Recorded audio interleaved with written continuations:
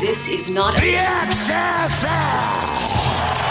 Hey everybody, this sneak preview of This Is Not the XFL Show is brought to you by Pretty Easy Podcasts. If you've ever thought about doing a podcast but did not want to do all the technical stuff, you have a great idea, you have a passion, you want to do a show, you maybe don't have the time, you need someone to help you, go to PrettyEasyPodcast.com and get started today. Of course, the full episode of this show is on Patreon. Give to our Patreon on any tier of your choice and get all sorts of extra XFL content and, of course, a whole lot of football talk, all the football talk you can handle. Check it out.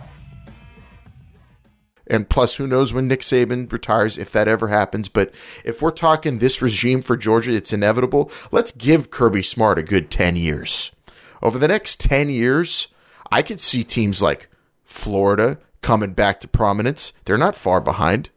I could see Jimbo Fisher getting Texas A&M, having one bust-ass year, maybe where they've got one or two just crazy NFL caliber players.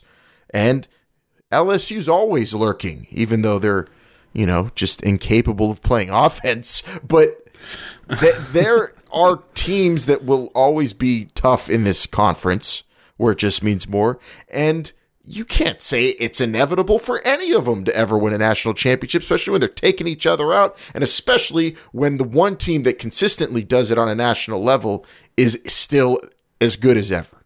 Thanks for listening to this preview of This Is Not the XFL Show. To get the full episode, please join our Patreon. You'll get this show each and every single week, plus all of our other bonus content.